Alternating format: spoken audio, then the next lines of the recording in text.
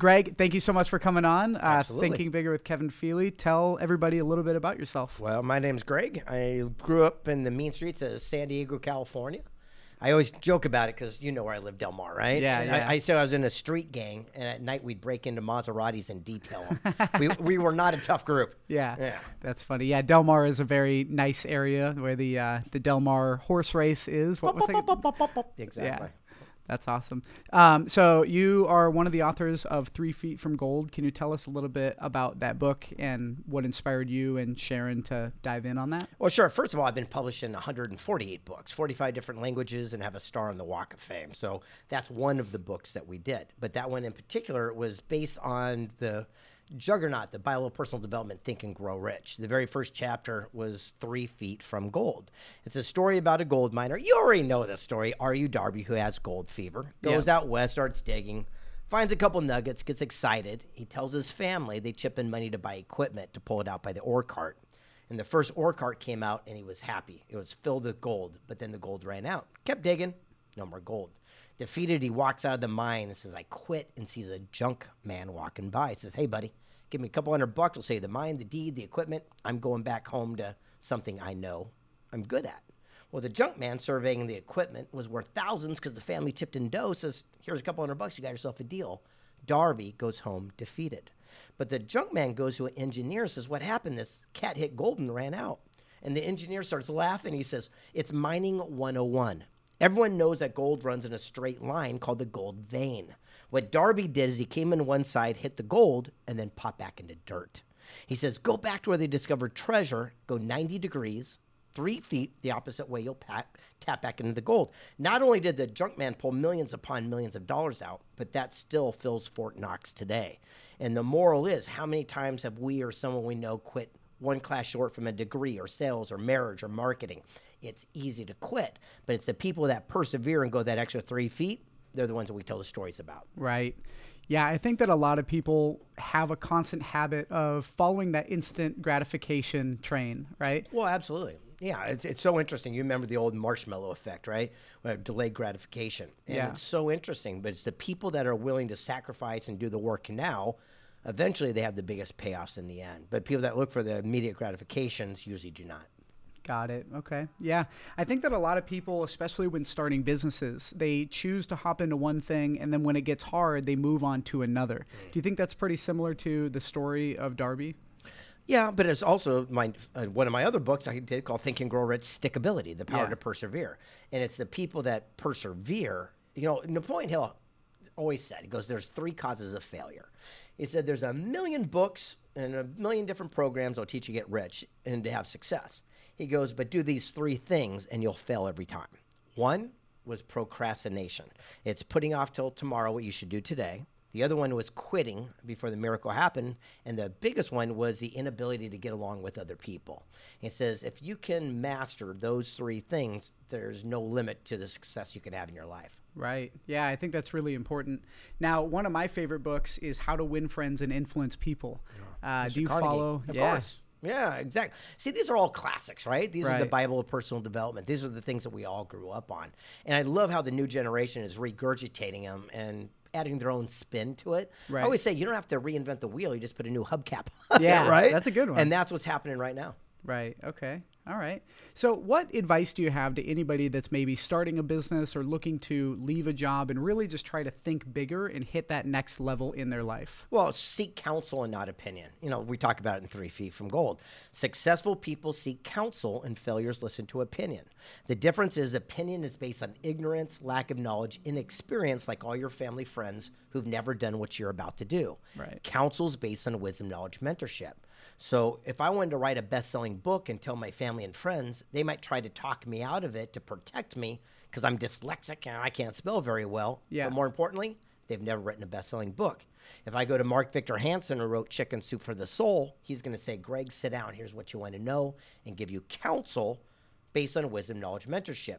If we would spend our activity only seeking counsel and ignoring opinion, that's the day our lives would change. Yeah, that's really important. And I think that there's a problem because most people, when they go into college for business, they're learning from somebody who's not really a business owner. Maybe they've had experience in business, but typically it's that corporate, step-by-step MBA style business. Do you think that there's benefit to going to school for that? Or should you spend your time learning from people who have actually done bigger things? Well, those who can do, those who don't teach, right? So that's the old adage. And at the end of the day, I would never tell people what they should or should not do. For myself, I'm not a big believer in the university system, although I've got a few honorary doctorates, so I'm a doctor a couple times over.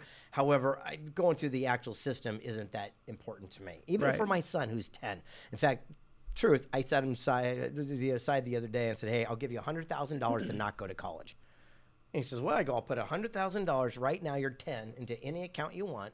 And by the time you're 18, we'll probably double that. And you can use that to start a business or do whatever you want to do, but you don't go to college. What do you want to do? Yeah. And so that's kind of, I'm putting it out there right now. That's excellent. So did you have any kind of sales background prior? I feel like most very successful entrepreneurs have a sales background. I don't think I would be where I am without it. Do you have a sales background? Of course. Yeah. You're not going to find anyone into our industry that doesn't have some form of a sales background, because it's about influencing people. Right. It's not doing the Jedi mind tricks that get you in the back of the room with the credit card. It's about engaging with people and knowing how to communicate and how to, collaborate on an even basis. I think that's why sales is so important. Right. Yeah. Whenever anybody asks me, how do I make more money? I always tell them about value. And typically the easiest way to make more money is to get into sales or marketing or both. Brian Tracy, he always used to talk about sell your way out of it. That's saved me so many times. So, for example, sell your way out of it means that, look, if you are in a company and you're trying to save money by cutting back on toilet paper and Post-it notes, well, one $5,000 sale makes enough profit, you don't have to worry about that thing. So sell your way out of it. Focus on the positive moving forward. You don't have to worry about going backwards. So every time I find myself in a little jam, I would say, how can I sell my way out of this? Right. I love that. So tell me a little bit about Secret Knock. What is that all about for the people that don't know? Well, first of all, it's a secret. So it's pretty basic stuff. So for those who don't know my work, my full-time job is I get to travel the world to meet the most powerful and influential people.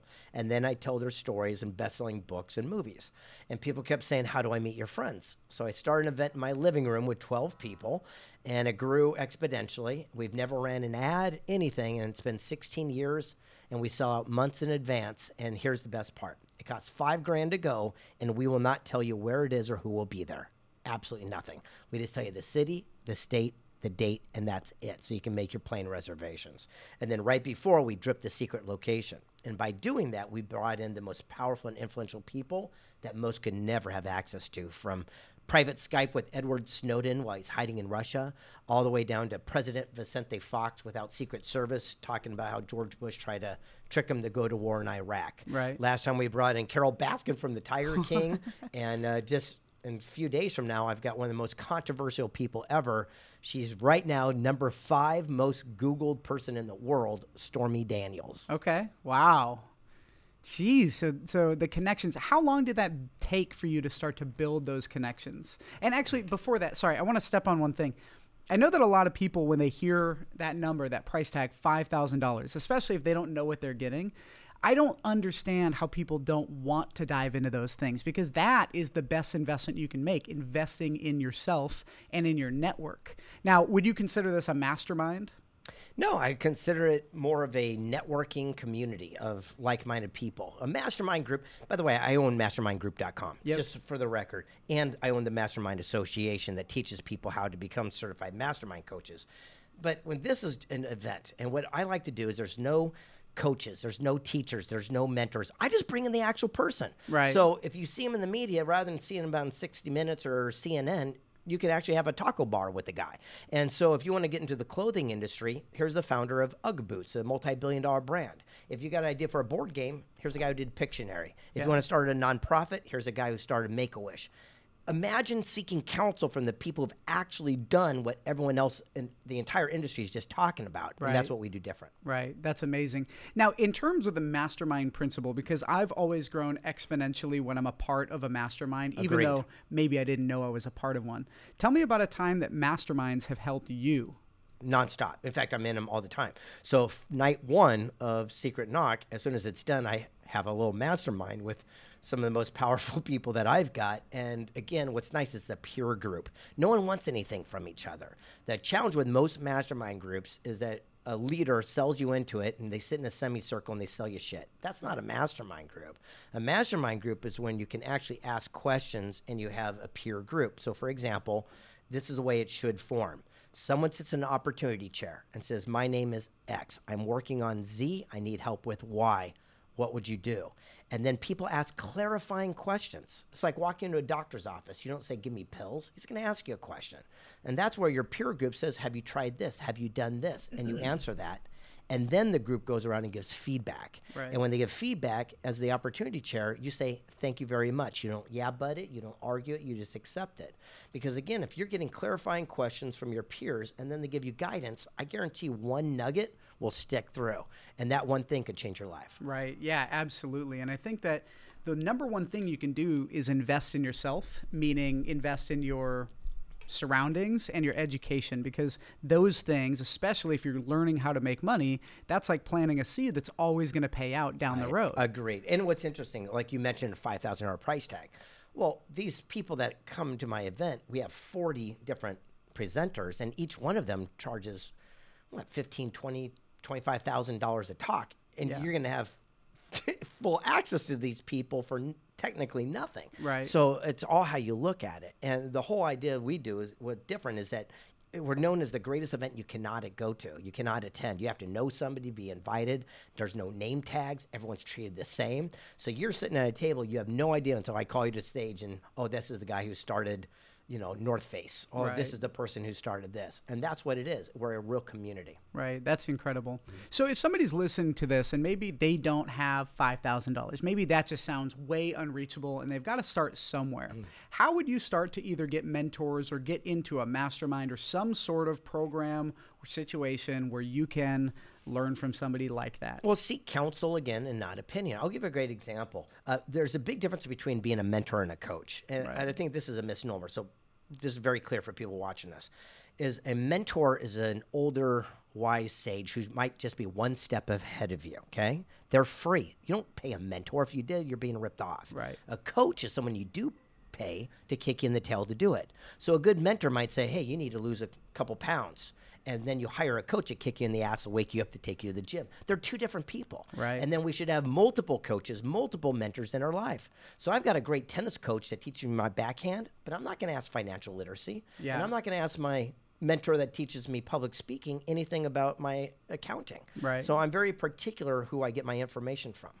That's amazing. That's a really great answer. I think that a lot of people feel lost, but that's a great way to put it, where you separate mentorship from an actual paid coach. Correct. Now, how do you identify a paid coach that's not a bullshit artist? Well, first of all, seek counsel, not opinion. I'm going to repeat it, and it's common sense. Go up to that person and say, what makes you an authority in this chosen field of endeavor? That's it. In fact, I own a website and the trademark crediblesource.com because I got so tired of all these Instagram fake-ass wannabe gurus. So all they do is take a picture in front of a Lamborghini. Yeah. So I fly in Mr. Lamborghini. Yeah. Two different experiences, right? Right. So that's the difference. Surround yourself with people that are getting the results you want. Now, hear this. The most successful people are the most available. I'm going to say it again. The most successful people are the most available. If you're brand new, you're happy-go-lucky, you're fresh or cool. Top of the field, you got nothing to prove. Right. People in the middle, pain in the neck. They're filled with ego, edging God out, finding their own voice. So jump to the front of the line. As a kid, you got in trouble if you're in, going through the cafeteria, jump in the line. But in today's world, that's what you do. When I wanted to be a best-selling author, I went to Barnes & Noble. I bought every best-selling book. I didn't want to be a great writing author. I'm dyslexic. I can't write. So I went to the best-selling section, and I called everyone up and said, will you teach me? they did, and here we are today. Amazing. Yeah. And that's something that I think that a lot of people wouldn't think of, right? Because you have to think bigger to do something like that. Most people would have limiting beliefs around that, like, oh, well, I can't get their info. They're these famous authors, or I can't get connected to them, or I'm a nobody. Why would they want to help, right? Well, here's the way it works. First of all, they don't want to have dinner with you. They don't want you to bring coffee. They don't want to chat about your kids, what you ate for dinner. I'm telling you right now, it's specificity. And I know I'm dyslexic, I'm not saying it right, but specificity. Be specific. And it works like this. If I would have learned this when I was your age, it would change my life. I'm giving it to you now. Specificity. So if I want to get to the founder of Remax Real Estate, I'm going to reach out and say, Dave, I'm asking for 12.5 minutes of your time. That's all. I will cover all my own costs and expense to come to you. From the moment I open the door till the time I leave will be 12 and a half minutes. I'll start a stopwatch. I just want to ask you one question, XYZ. The chance of that person coming from their office to the break room is so freaking high because it's specific and they know exactly what to expect. Right. But people say, I want to pick your brain. I want you to take. They don't have any time for that. Right. I'll give you another example. I get up on stage and there's 1,000 people wanting to meet you and take pictures and sign books. It's an amazing feeling. They say the nicest things. How can I work with you? How can it be of contribution? How can it be of service? I don't have 30 minutes for a resume check. There's a long people. Right. But someone comes up and say, dude, I saw your Instagram. You got 2 million followers. I make really good Instagram memes. Let me send you one. If you like it, you'll use me. 8 seconds, I know who you are, what you do. You got my cell phone. We're in contact. Yep. That's the difference. Right. Yeah, I think that people forget that value goes both ways, right? In order to get something from somebody, you do have to give. And I think in a mentor-mentee relationship, a lot of the times that ends up being that you as a mentor want to help somebody, right? There's no better feeling, at least to me, when I'm able to help some 19-year-old kid get into his first sales job that changes his life. That is why I do what I do. That's why I have this podcast. I hope I plant seeds in people and they can grow. Do you think that that would contribute value? Well, obviously, you just answered your own question, but you set it up in a nice way. On the same note, you honor your mentors by taking action. It's the action of the law of attraction that makes our dreams a reality. Think it, feel it, get off your ass and do it. When I went to my first mentor in public speaking is a guy named Les Brown. He's a motivational legend. He says, you got to be hungry.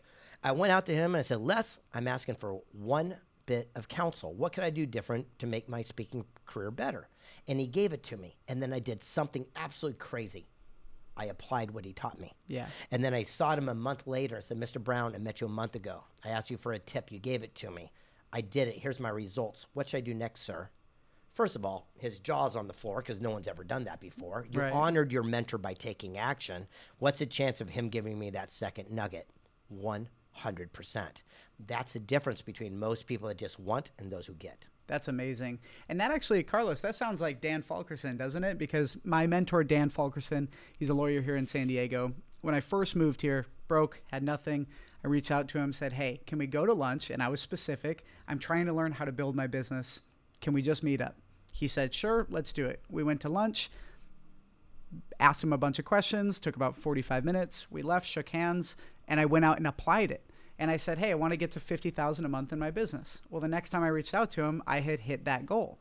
And I think that that's why he continuously says yes to me, because very few people, a lot of people want to ask. Nobody wants to put in the work. Do you think that that's common? I don't think no one wants to. I just think very few do. But and again, that separates ourselves from the 95% who just dream to the top 5% who actually take action and do. Right. So again, it's the action of the law of attraction. Right. Bob Proctor and I wrote a book together. It's called Think and Grow Rich, Thoughts Are Things, and how our thoughts manifest themselves to become reality. And we realized that thoughts are not things. It's a bunch of crap. If thoughts were things, I'd be a slice of pizza right now because I'm kind of hungry, right? But if I'm done and I go to Felipe's after this, my thoughts become reality by the actions in which we took. We all have had $1 million idea in the shower. By the time we brush our teeth, it's down the drain to see it on a billboard 10 years later. The only difference is one person acted. Right. So let's talk about the law of attraction. Obviously, that's a big part of Think and Grow Rich, but I do like the fact that you talk about the same thing I always bring up, which is you have to put in the work. So what are some of the common misconceptions of law of attraction? I think you probably beat this to death, so we'll just be regurgitating that one. Again, sure. I can keep saying it. It's the action in the law of attraction that makes your dreams a reality. Think it, feel it, get off your backside and do it. The fact is we do not attract what we want. We only attract more of what we are. That's it. So until we're willing to change, then nothing around us will change. Right. It comes down to that simple basic. I mean, if I wanted to get into a bar fight, I wouldn't even know where to start, right? I guess you go to a bar, but the whole thing is I wouldn't even know because I don't attract that. But Right. certain people find them every weekend, right? Yeah. So same thing for me. Whatever you seek is seeking you, like Rumi, the great philosopher, would say. So for myself, look, there's an old quote. It says, you can learn everything you need to know about someone by the company you keep. You've heard that, right? Yes. It's a bunch of crap. You can learn every single thing about somebody by exactly where they're at, because we are where we choose to be. If someone says, I want a Lamborghini, but don't have a Lamborghini, it just means they weren't willing to do what was necessary to get that Lamborghini. Right. Okay. Excellent. So I want to talk about what you brought up, which is having dyslexia, right? I have a learning disability, supposedly. I had a couple head injuries when I was younger, and that always created issues for me. And I was always molded, or at least told by teachers and authoritative figures, that I was not going to be anything, right? Because I wasn't fitting in this box of getting straight A's and going through school and all of that. Literally went against society. I'm curious, when you were younger, were you sort of rebellious and went against the grain?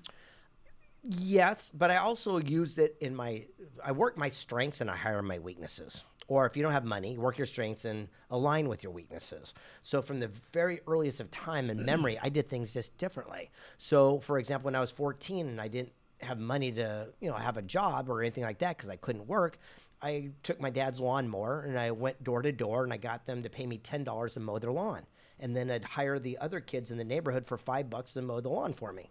I was just an entrepreneur. That's how I saw things. Right. So I've always had that vision, a little bit different than other people.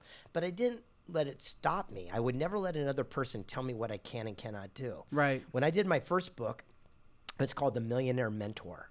And that book was turned down 268 times in a row.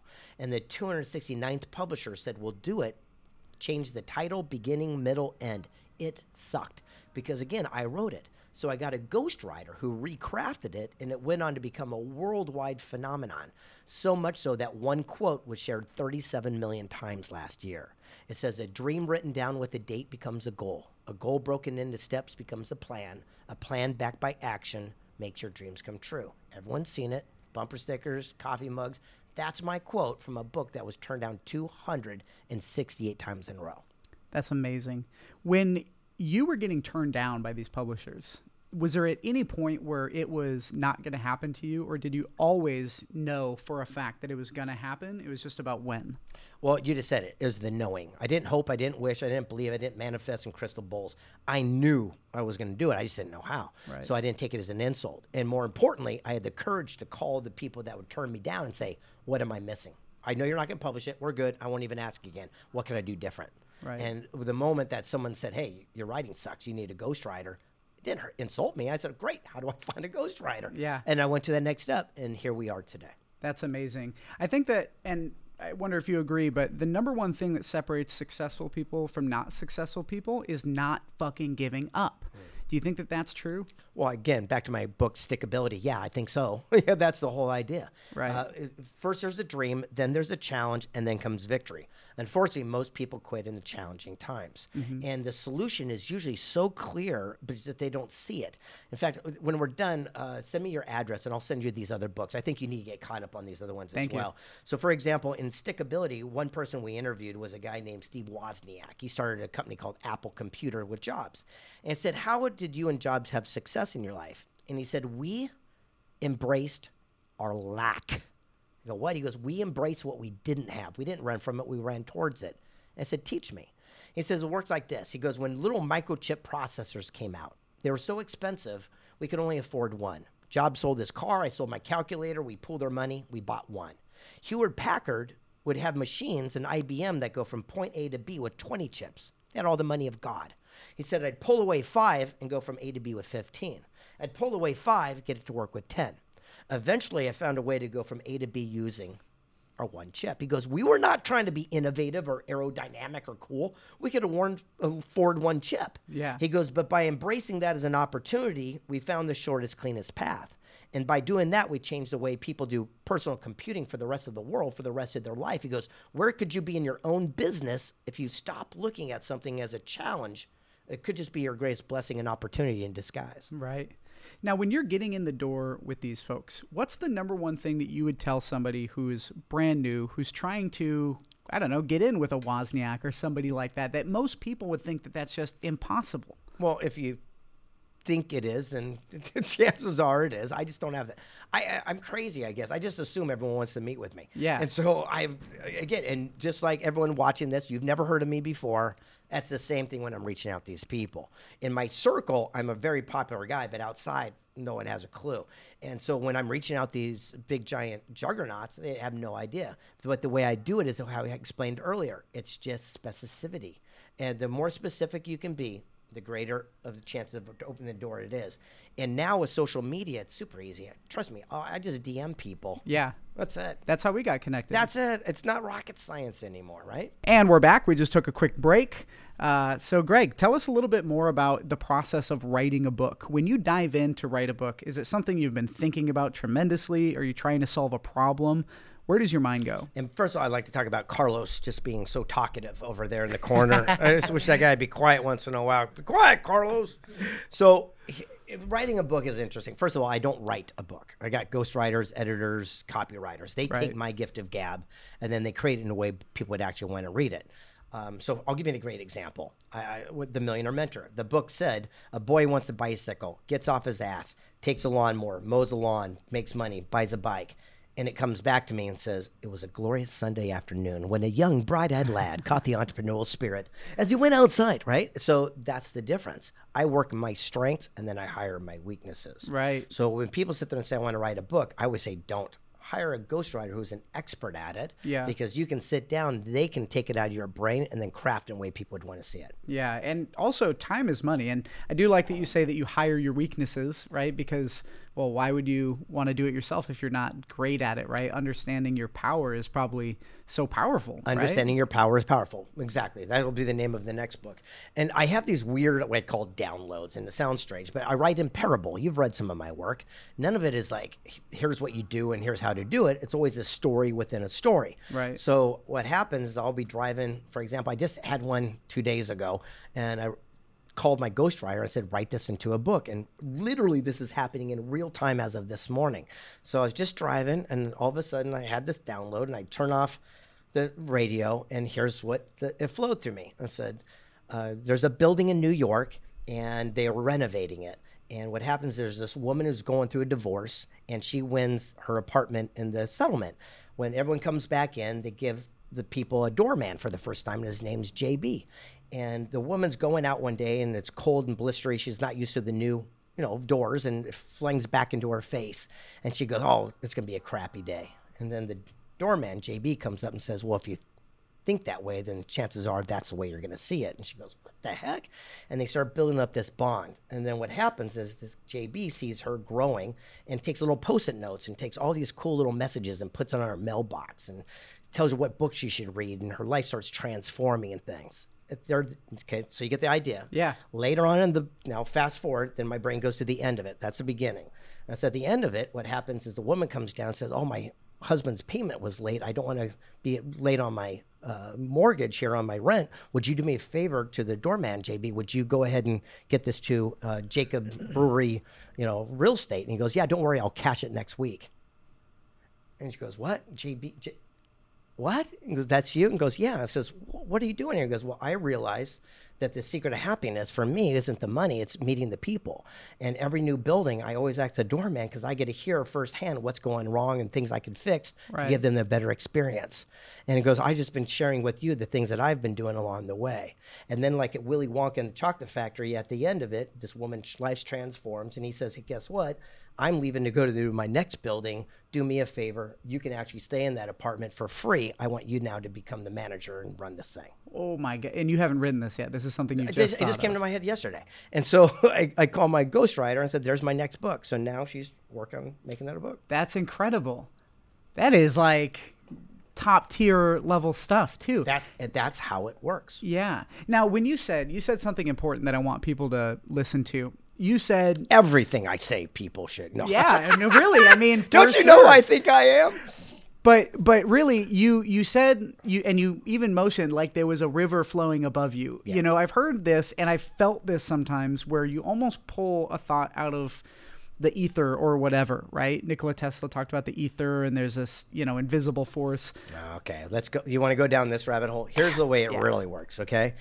Everything is energy, and it's already around us. So in the airwaves right now, do you agree that there's country music, rap music, and classical? Yes or no? Yes. And if we took a radio receiver and we dialed it into an exact frequency, like 100.7 FM, we could pull it out, correct? Yes. Yep. That's the way it works. Have Right. you ever met someone that's not as smart as you but have more success? Of course. Someone's not as good looking and have a better looking girlfriend. The only difference is they tapped into the source. Right. So it's very interesting. What happened was when Michael Jackson wrote Thriller, supposedly he got up in the middle of the night and wrote it from beginning to end and didn't stop. And they asked him why he did that. And he says, I didn't want Prince to tap in first. Ooh. So the whole idea is that it's all infinite knowledge. Now, the whole idea, though, it's the questions in which we ask, this is where it gets complicated, is the exact radio frequency. So if I sat there in the exactness of Google and I said, men's shoes size 10, it's going to give me 1 billion responses. But if I said, Google, men's shoes size 10, color 8 within a half a mile of my vicinity, it gives me an exact thing. That's dialing the frequency to 100.7. 100.9 doesn't work. It has to be exact. Here's how you do it. It's the questions in which we ask. Unfortunately, most people ask this question, God, why does this always happen to me? Just like Google, this is why, you dumbass, and gives you more of it. Right. When will this go to hell in a handbag? Tuesday at 4. It's giving you those answers. Right. But myself and my friends, here's the questions we ask. How can it get even better than this? What's the challenge of our solution in a challenge that I'm not seeing right now that could be easily solved on my phone? Who's within my sphere of influence I could open up to right now to have a connection that could change both of our lives? And guess what? Those answers suddenly start magically appearing. Right. And that's the only thing we do different. That's incredible. And the thing you said about not letting Prince tap into it first is incredible. And people, I think, on a higher level of consciousness start to understand this, right? Like getting to a top of a mountain and looking down, like it becomes so clear. You see people like the woman who gets hit by the door in your book, future book, like attracts like, right? Do you agree? Yes. I mean, that's basically it's what energy. you said. Yes. Yeah. Do I agree they're in energy? Yes, Yeah. absolutely. So if somebody's in a rough spot, right? They're just like, we all know somebody who there's just a negative cloud. I already answered it. Seek counsel, not opinion. Right. Get out of the cloud. Look, if I was a starving artist, first thing I would do is go to the local gallery. I'd sit out front and watch whose art is being pulled off the walls and being sold. Mm-hmm. And then I'd call that person and say, how did you do it? I'm not going to hang out with other starving artists. Right. If I was going to get into selling cars, first of all, I'd only sell high-end cars because it's just as much amount of work, but higher income. And I would go in and say, do me a favor, I'm brand new, sit me next to the guy who's ringing the bell every other day. I want to hang out and learn from people who are getting the results we want. Right. That's it. So, like, I made major motion pictures. Again, we're on the ballot for the Oscars in 19, and I made it right here in San Diego because I surround myself with people that knew what they were doing. Right. It started with action. It was a good story. I was hanging out with the founder of Make-A-Wish Foundation. He was at Secret Knock. And I said, what was your wish? He goes, what do you mean? I go, you're the founder of Make-A-Wish. What'd you want? He goes, no one asked me. I says, well, I'm going to be the guy to grant the wish of the founder of Make-A-Wish. What do you want? Anything? You want a Lamborghini? I know a guy. He says, no, I just want my story to be told so my grandkids will know I did something. So he signed over his life rights, and I said, Frank, I'll make it into a major film. Just know I've never made a film. And he trusted me, and it took 6 years because I was learning the curve. But it all started where I ran an ad for a secretive website for someone to write the screenplay called Craigslist. I don't know if you heard of it or not. And for $25, a guy answered the ad here in San Diego, wrote the screenplay, directed it, produced it with me, and we won awards all around the world. You said for $25? $25. And then for 6 years or 5 years, I was stumbling blocked because I wasn't getting the code. And I'm going to teach that in a second. I'd go to Hollywood and I'd meet with these people that were all these fancy folks. And they say, yes, we're going to do this. We're going to do this. And a year would go by and nothing would happen. I'd lose a year. And then another person would say this until finally I sat down with the guy who started Showtime Television. His name is Jules. And I said, what's the code? I go, I'm missing something. He goes, you are. He goes, in Hollywood, a yes is a no. A no is a no. A maybe is all you're looking for. And the light bulbs went off. And I go, explain it. He goes, think about it. You go up to Hollywood, everyone goes, yeah, baby, we're going to make you a star. So get in the back of the car. We can get 14 million. That's a no. A no is a no. But a maybe, hey, that actually sounds like a logical plan. Let's set up a meeting with the studio. That's all you're looking for. And so every time I go to Hollywood, after I learned that, and every yes I took as a no, and I'd look for the maybes. And then 7 months later, the movie got made. We were streaming live on Netflix for years, and now we're worldwide, and it's pretty crazy. That's incredible. Now, what did you get the star on the Walk of Fame for? Writing books, being an author. The guy who's dyslexic, can't spell, can't read, and can't write. Play me Words with Friends, you'll win every time, by the way. Right. That's amazing. Work your strengths, hide your weaknesses. Yeah. So, wow, that is, I mean, now, what did you get started in? I mean, what was your first job?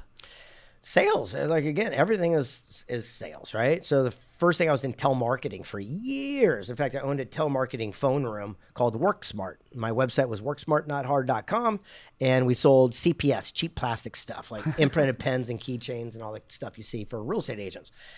And I did very, very well there. And it was interesting because I would teach everyone that worked with me all the same things we're talking about right now, and not one person applied it. Yeah. Many receive good advice. Very few people profit from it. Right. Yeah.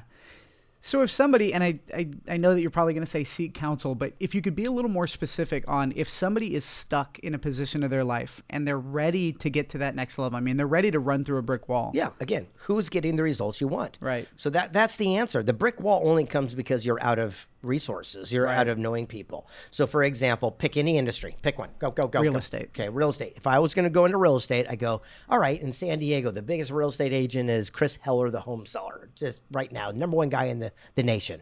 So what I would say, all right, I need to have a meeting with Chris. And then what I would do is I'd track him down and I'd say, hey, I need 12.5 minutes of your time. I'm going to ask you one simple question, X, Y, Z. And more importantly, I promise to follow up and tell you the results I got. The chance of Chris Heller having that appointment with you is so high. Right. Great. Yeah. I mean, my first mentor came from a job that I had. You know, I talk about it on the podcast a lot, but I was a stoner, 18-year-old kid walking by a kiosk in the mall, and I jokingly said, hey, man, can I get a job? And the guy hired me. And that was where I learned sales. And I think sales and influence, and why I say, How to Win Friends and Influence People might be one of the most impactful books I've read, is because sales and influence is so critical. Period. Yeah, absolutely. It really is. And we're using it sales no matter what we're doing. Look, if we're trying to get a window seat at a restaurant or we're negotiating a car, things of this nature. Yeah. The biggest thing about sales is you can't be more attached to the outcome than the other person. That's the key. Once people understand that, that's where you start having success in your life. Right. For example, if I want to buy a car more than the guy who wants to sell me a car, I'm going to lose in that deal, right? So the whole thing is I'm a firm believer of being non-attached. Here's what that means. Detached means you don't care. That's not a good way to live your life. Non-attached means you give everything you can, but you're not attached to the outcome. So for example, every time I'm writing a new book, I give it everything I got. But once I birth it, whether people like it or not isn't my issue. Right. I'm non-attached to the outcome. And by having that type of mentality, amazing things start coming our direction. Right. Now, let me ask you this. Visualization, is that a big key to what you do? Absolutely. But I don't do the typical stuff that, new people would do, the vision boards and the, stuff. I think it's awesome and people should do all forms of it. Yeah. Now it's more of a visual. I can already see where it's going to go before I begin the journey, but I'm not so caught up exactly how it has to happen. The founder of Chick-fil-A restaurants, it's a, chain. I don't know if you've ever been over Chick-fil-A. Oh, yeah, but Truett Cathy, I had a meeting with him. And I said, Truett, 3 feet from gold. I believe that was in that book. Yep. And I asked him a question. I go, I want to be successful like you. What do I do different? And he said, stop planning. I go, well, that goes against everything I've ever learned. He goes, well, last year you had plans. I go, yeah. He goes, how did that work out? He said, look for and capitalize on unexpected opportunity. I said, what do you mean? He says, well, if I'm on my sofa and I want to get to the end of the street, that's my goal. Get off your backside, take action and move towards that goal. Universe rewards action. A planner plans every step, or they're going to pause, take a break. A sprinkler comes on, goes against plan, they run back home. Not me. Yeah. Opportunity. Did a kid leave a skateboard or a bicycle out I could borrow to make my journey short? If I get lucky, I'll wave down a neighbor driving by, hitch a ride. He goes, either way, I'll get to my goal. I just don't mind how it has to happen. That's amazing. I love that you would steal a child's bike to get you to your goal too. Borrow. So to circle back, you said the vision boards. So you're not a fan of vision boards, or you are? Well, I was when I got started. Okay. 100%. I mean, my offices, everything had pictures and fantasies and stuff like that I wanted. And sure enough, I attained every single thing that was on that vision board. Right. But what happened is that when I was young, 17 years old, I had a bucket list, 80 impossible items. I mean, impossible items. And once I crossed all those off, I stopped doing the vision board because I already attained every single thing I want. Right. Now I'm like going, what fulfills me rather than just acquiring or attaining something. Right. Yeah. I mean, so you would say you don't necessarily need to visualize on a vision board because you can probably do it without it. Correct, and I've already attained what I look. Right. I already drive a Rolls Royce. So Yeah. what am I going to put on the vision board? I already live in I already have that. I've made a movie. I've done, I've done all those things. Right. So now I sat my son down, who's 10. His name's Colt, and I said, Colt, what do you want on your vision board? And I'm helping him cross those off. Yeah. Now that gives me energy. That fires me up.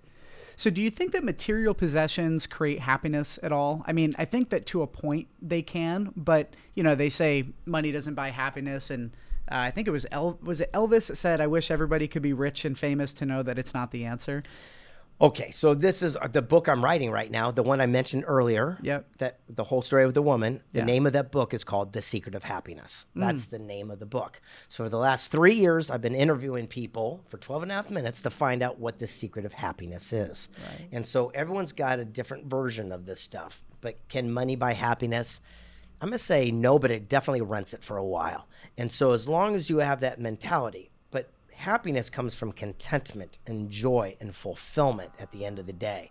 But I tell you one thing, I feel happy and successful when I'm going on that VIP cruise or I'm staying in a nice place and people are treating me well. So therefore, I believe in circumstances it does. Now, the same note, happiness is a moving target. This is the part that most people miss. What that means is that you wake up in the morning and say, gosh, if I can get to work on time and there's no traffic, I'm happy.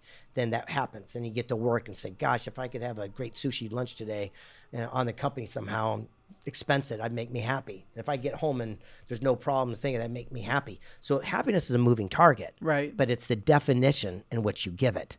That's why every single person, his, yours, mine, everyone you ask has a different definition of happiness. Right. There's no such thing. It's only the definition in which you define it. That's amazing. And I think I'm curious to hear your perspective on this, but do you think that living in the moment versus living, thinking about, I'd be happy if I had this, being content and sitting with gratitude, is that something gratitude that you focus on? Is a recurring theme, obviously. Yeah. I mean, it comes over and over and over and over. The last thing I say as I go to sleep and the first thing I say when I wake up is thank you.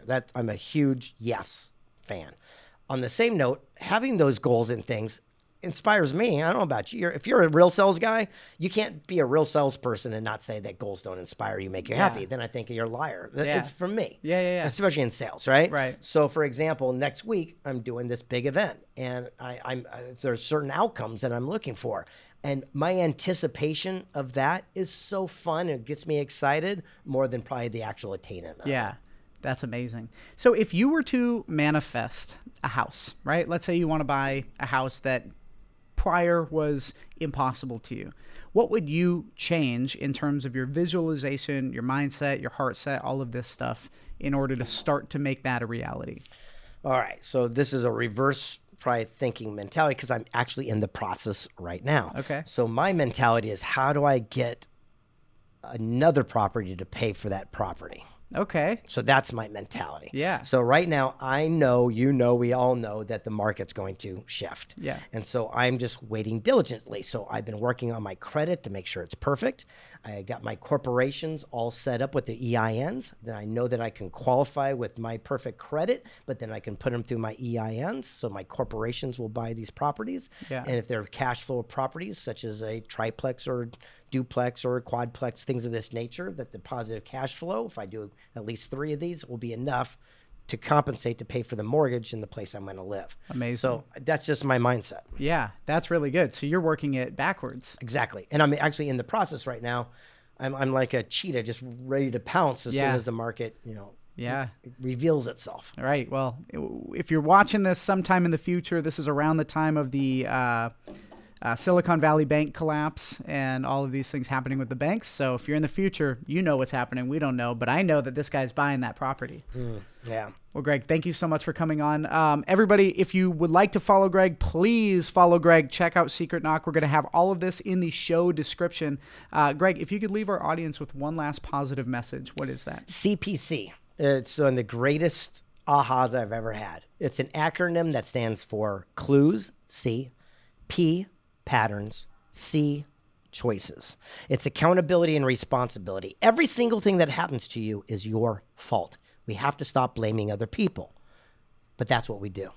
C, I'm a single guy. I go out on a first date. Amazing woman. She's 20 minutes late. Anything could happen, but that's the first C. It's a clue, little red flag. I dig her. She's awesome. I continue to keep dating her. Every single time I pick her up, she's 20 minutes late. That forms a P, which is a pattern.